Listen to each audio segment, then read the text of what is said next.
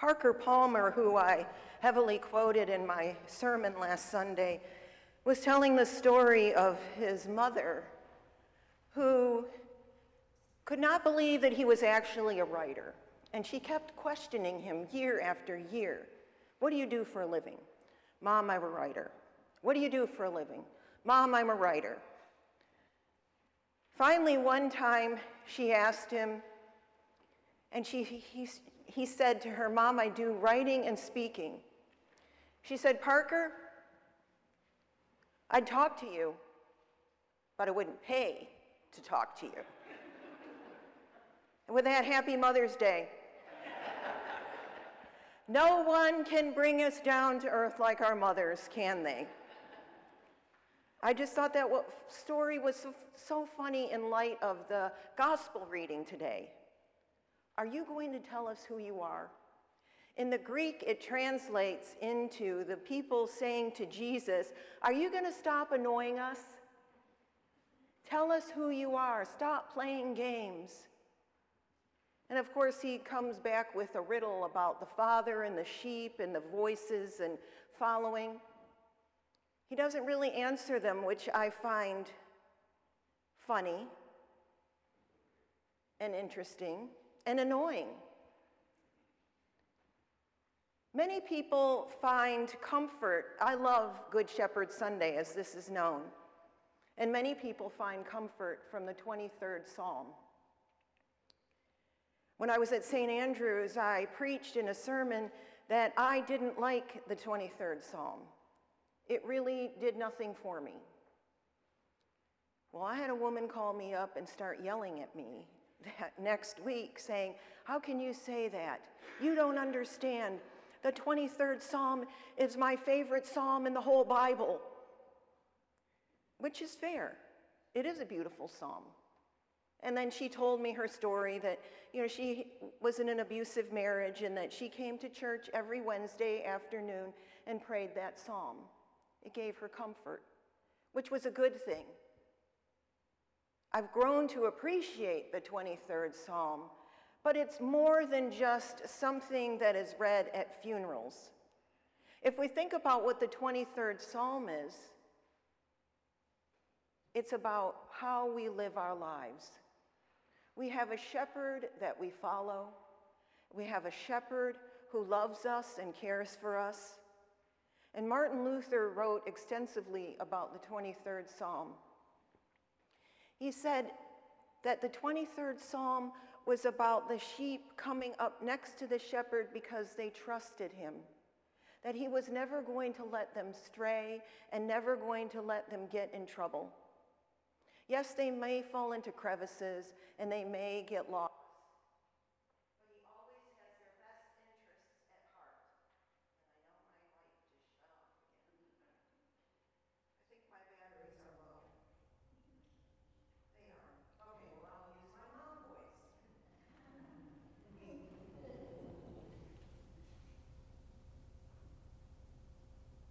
It is hard to understand why God would use sheep as a metaphor for humanity.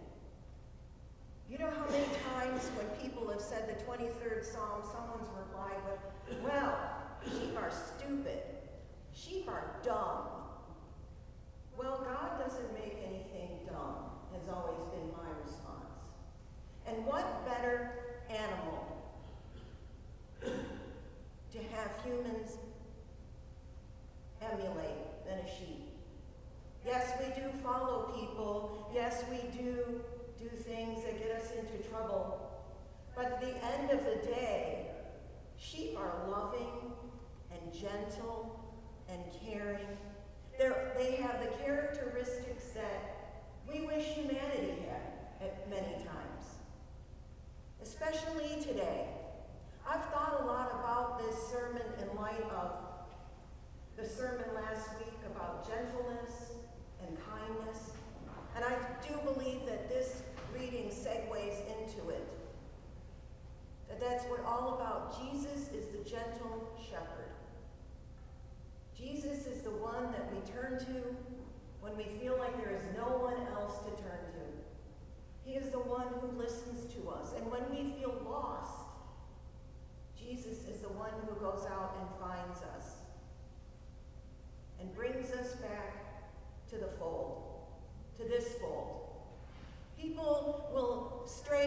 church for a variety of reasons. They'll say they don't need God, they don't need community, they don't need anything, they have themselves, and they're the ones they can count on.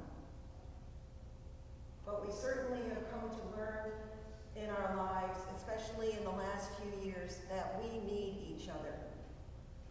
We need to know that there is someone who cares for us, that there are other people that have our best interests at heart, that there is the one great true shepherd, the one that is kind and caring and loving, the one who wants to know about our every thought, feeling, and action, who never condemns us,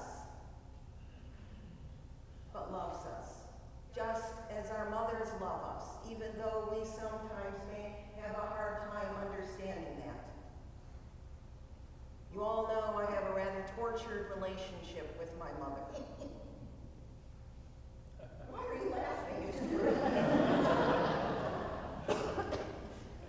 But I know that in the deep down, my mother loves me, and deep down, I love her. And those of us who are able to put that aside in little quibbles and arguments find that there's a richer dimension in relationship to plumb.